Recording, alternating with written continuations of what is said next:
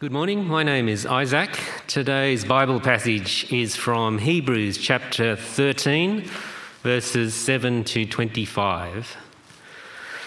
Remember your leaders who spoke the word of God to you. Consider the outcome of their way of life and imitate their faith. Jesus Christ is the same yesterday and today and forever. Do not be carried away by all kinds of strange teachings. It is good for our hearts to be strengthened by grace, not by eating ceremonial foods, which is of no benefit to those who do so. We have an altar from which those who minister at the tabernacle have no right to eat. The high priest carries the blood of animals into the most holy place as an offering, but the bodies are burned outside the camp. And so Jesus also suffered outside the city gate to make the people holy through his own blood. Let us then go to him outside the camp, bearing the disgrace he bore. For here we do not have an enduring city, but we are looking for the city that is to come. Through Jesus, therefore, let us continually offer to God a sacrifice of praise, the fruit of lips that openly profess his name. And do not forget to do good and to share with others, for with such sacrifices God is pleased. Have confidence in your leaders and submit to their authority, because they keep watch over you as those who must give an account. Do this so that their work will be a joy, not a burden, for that would be of no benefit to you. Pray for us. We are sure that we have a clear conscience and desire to live honourably in every way. I particularly urge you to pray so that I may be restored to you soon. Now may the God of peace, who through the blood of the eternal covenant brought back from the dead our Lord Jesus, that great shepherd of the sheep, equip you with everything good for doing his will, and may he work in us what is pleasing to him through Jesus Christ, to whom be glory forever and ever. Amen. Brothers and sisters, I urge you to bear with my word of exhortation, for in fact I have written to you quite briefly. I want you to know that our brother Timothy has been released. If he arrives soon, I will come with him to see you. Greet all your leaders and all the Lord's people. Those from Italy send you their greetings. Grace be with you all. Good morning, it's lovely to be back with you again. I hope last week's meeting with John Irvin was a good experience for you, and I trust that there's a growing sense of unity and excitement as you move towards a new phase of ministry with Darwin and Deb Agahari. I think it's only, about 10 weeks still to go, so we wait with bated breath. I thought I'd continue along a similar theme as from John Irvin last week. I want to encourage you as you move towards the next phase of ministry. And so I want us to look at the last section of the book of Hebrews, because here in this last section of Hebrews, the author gives us three helpful habits. Three habits that will help us as Christians, and three habits that I believe will help us as a church as we move forward into the next phase of ministry with Darwin and Deb. Let's ask God to help us. Let's pray. Heavenly Father, do please help us as we look at your word now, to understand what it says. We pray that you will equip us to be faithful and to be well prepared for Darwin and Deb as they come and as we move forward as a church. We pray in Jesus' name. Amen. Of course, the habits that you have make a big difference to who you are, don't they? I'm learning this certainly as I move into my mid-50s now. It's hard to call it early 50s anymore. It used to be that I could get away with eating whatever I wanted, whenever I wanted. I could stay up all night. I could do all kinds of bad habit sort of things. Not anymore. Now I need to eat healthily. I need to get to bed at the same time each night. I need to read a book rather than watch TV before I go to bed. Otherwise, everything starts to fall apart. It's very important to have good habits. And in this book of Hebrews, as I say, in this last section, the author gives some good habits for Christians as they move forward. Now, as you may know, this book of Hebrews, it's written to some Jewish Christians, Jewish people who've put their trust in Jesus. But they've been facing some trouble, some persecution. and they're being tempted to give up on Jesus and go back to just being Jews, to stop being Jewish Christians and just be Jews again. Now, the author wants them to stick with Jesus, doesn't want them to go back. And so right through this book, what he's done is he's showed them how Jesus is better than Old Testament Judaism. He's a better revelation from God. Jesus is a better priest and a better sacrifice. He's the mediator of a better covenant. Jesus does more for us than the Old Testament could ever do. Full forgiveness, full transformation, full access into the presence of God. The author has written to get his readers to stick with Jesus. And as I say, here in this last part of the book, he's got 3 helpful habits to help them to stick with Jesus. So, first helpful habit. The author starts off by talking about the original leaders of the church. He wants his readers to remember the original leaders, the ones who first told them about God's message of Jesus. Who are these original leaders? Well, actually, if you jump back to Hebrews chapter 2 and verse 3, it'll tell you. So let me read it to you. Hebrews 2 verse 3. If you happen to have a Bible in front of you, you can have a look with me. Hebrews chapter 2 and verse 3. Or if you've got God on your telephone there, you can find Hebrews chapter 2 verse 3. The author writes, this salvation, which was first announced by the Lord, was confirmed to us by those who heard him. Did you get that? The original message came from Jesus and was confirmed to that church by those who heard Jesus.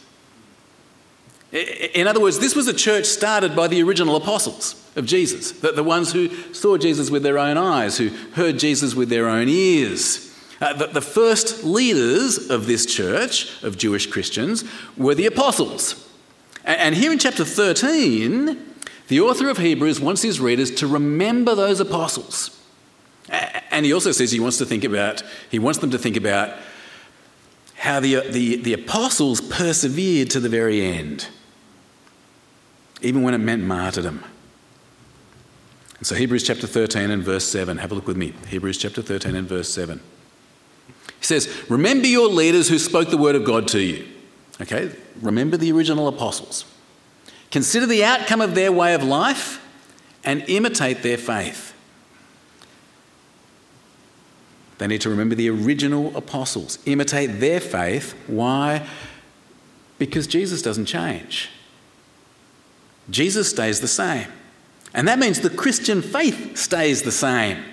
The message about Jesus stays the same. The original apostolic message is still true because Jesus stays the same. Verse 8, Jesus Christ is the same yesterday and today and forever. Jesus stays the same, so the message stays the same, and so the author wants them to remember their original leaders, the apostles. Stick with their message. He says, don't be led astray by any other messages.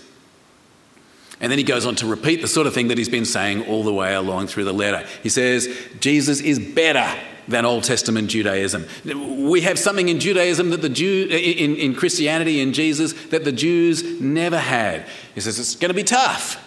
It's going to be tough to be a Christian. You'll get trouble. But you've got to persevere because Jesus is better. From verse 9. Do not be carried away by all kinds of strange teachings. It's good for our hearts to be strengthened by grace, not by eating ceremonial foods, which is of no benefit to those who do so. We have an altar from which those who minister at the tabernacle have no right to eat. In Jesus, we've got better than the Old Testament. But it's going to be tough. The high priest carries the blood of animals into the most holy place as a sin offering, but the bodies are burned outside the camp. And so Jesus also suffered outside the city gate to make the people holy through his own blood. Let us then go to him outside the camp, bearing the disgrace he bore. For here we do not have an enduring city, but we're looking for the city that is to come. Through Jesus, therefore, let us continually offer to God a sacrifice of praise, the fruit of lips that openly profess his name, and do not forget to do good and to share with others, for with such sacrifices God is pleased.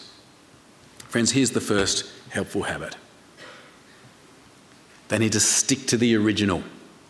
Keep to the original message about Jesus as it was given by the apostles. Don't be led astray by false teaching. Don't be led astray by persecution or trouble. Stick with Jesus. Now, I've got an action for you to help you to remember this first habit. Okay? Here's the first habit. Keep to the original. Keep to the original. Can you do that with me? Can you do that with me? It's just keep to the original. This is meant to be a book. I'll show you why later on. Okay? Keep to the original. Okay, so 3 helpful habits. Habit number 1, keep to the original. The author goes on to talk about a second helpful habit. He calls on his readers to cooperate with their current leaders. The apostles by this stage, most of them have been killed, but he wants them now to cooperate with their current leaders, to obey them as they teach from God's original message. He says these leaders are accountable before God. He believes they're faithful. He believes they're sticking with the original apostolic message. And so he says they're worthy of your confidence and they need your cooperation. Work with them, not against them. That'll make life easier and it will benefit the readers. Verse 17. Have confidence in your leaders. This is now the current leaders. And submit to their authority because they keep watch over you as those who must give an account. Do this so that their work will be a joy, not a burden, for that would be of no benefit to you.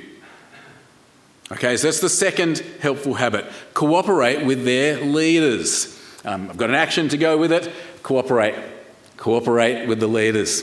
Okay, so you can remember we've got 3 helpful habits. 3 helpful habits. Habit number 1 was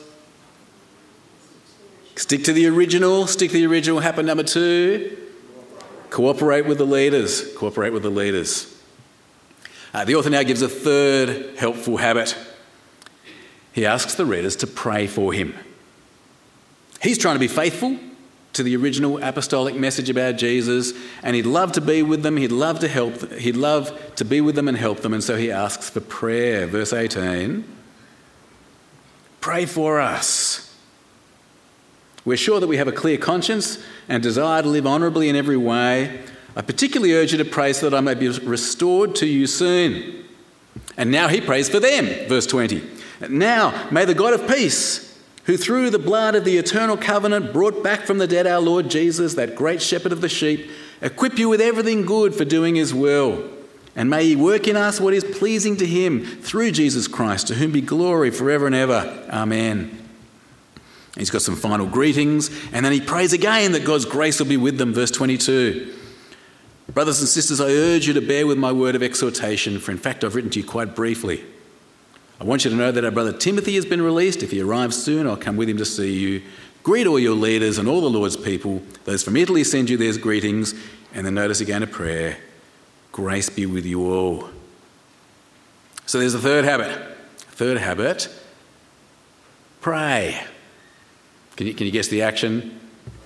Pray, pray, pray, pray. Okay, so what do we got? We got 3 helpful habits. 3 helpful habits. Habit number 1, stick to the original. Habit number 2, cooperate with leaders. Habit number 3, pray. You can sort of do it all quite nicely, can't you? All with your hands there.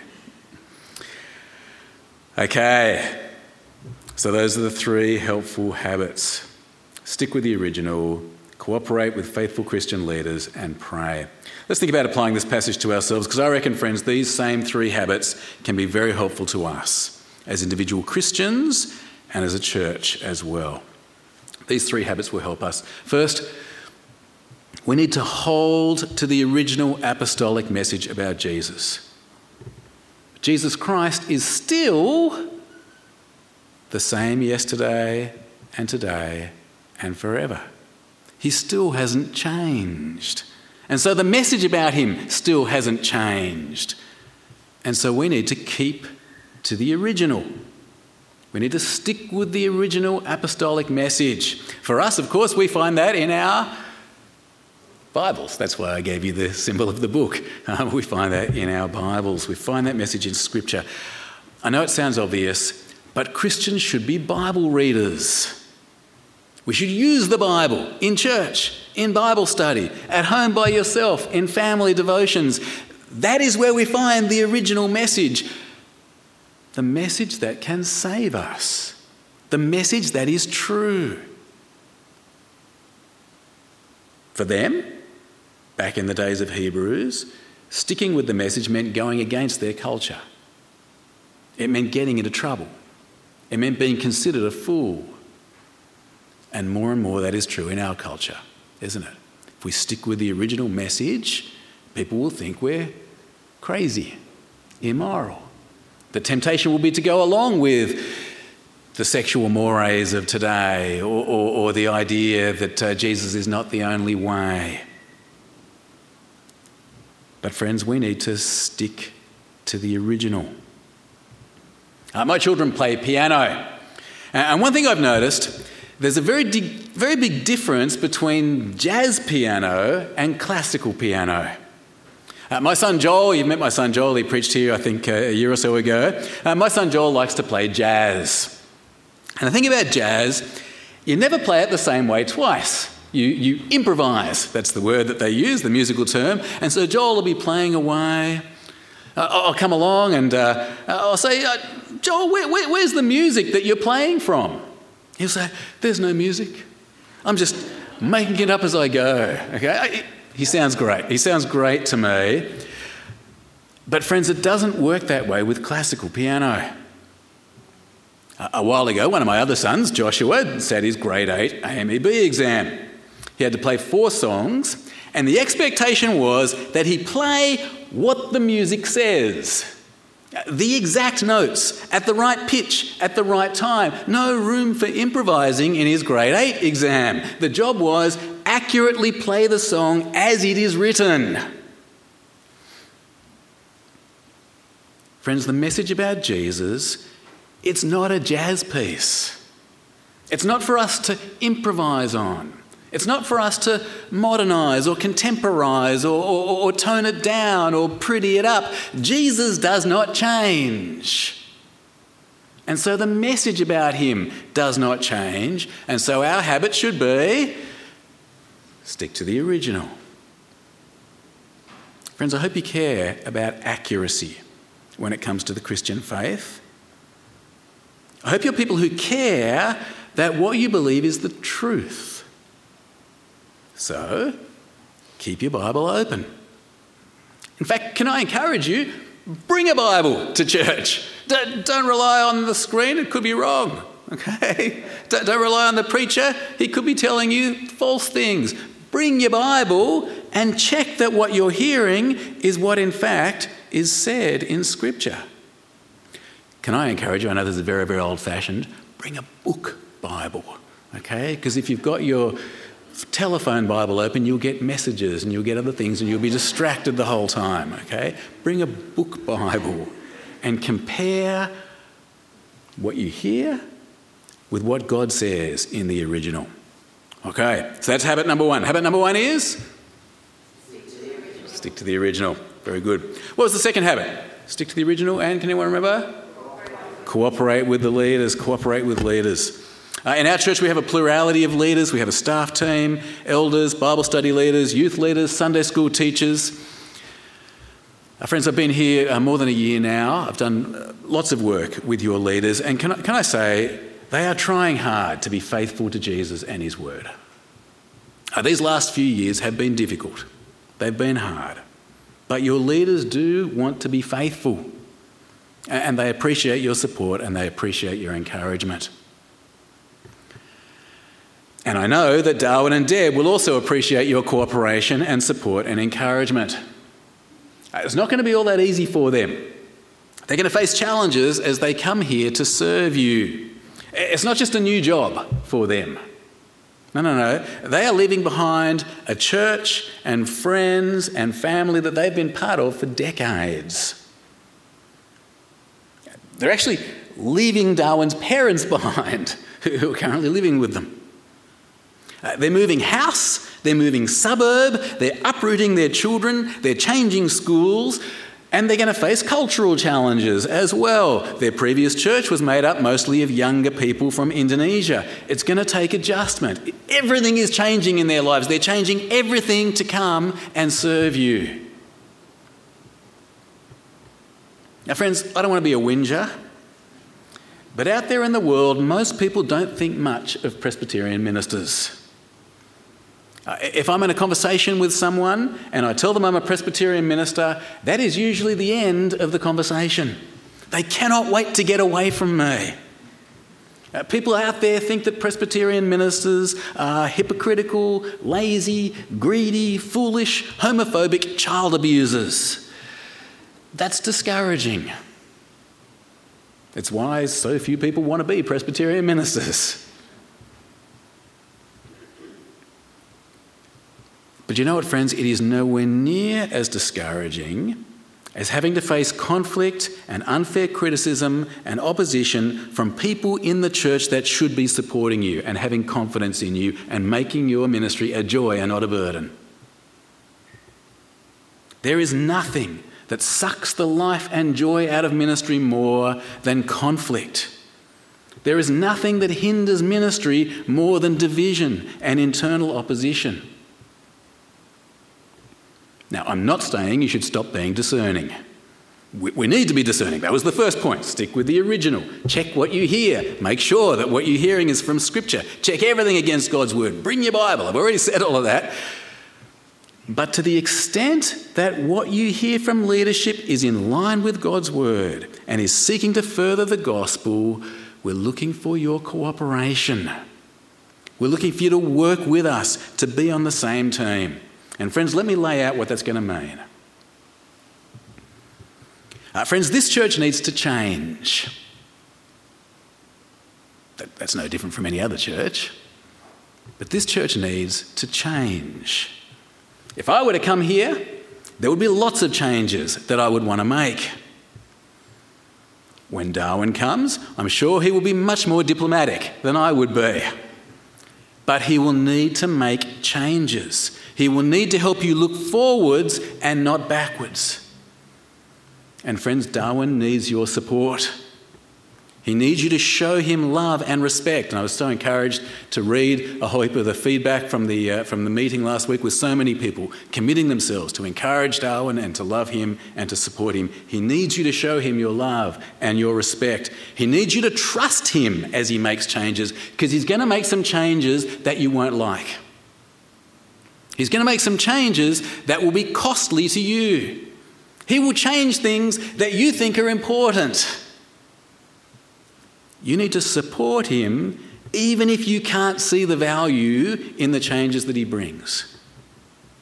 You need to support him even if those changes you think are for the worse or that you have to make sacrifices in. Even if it means taking away things that you like, you need to support him.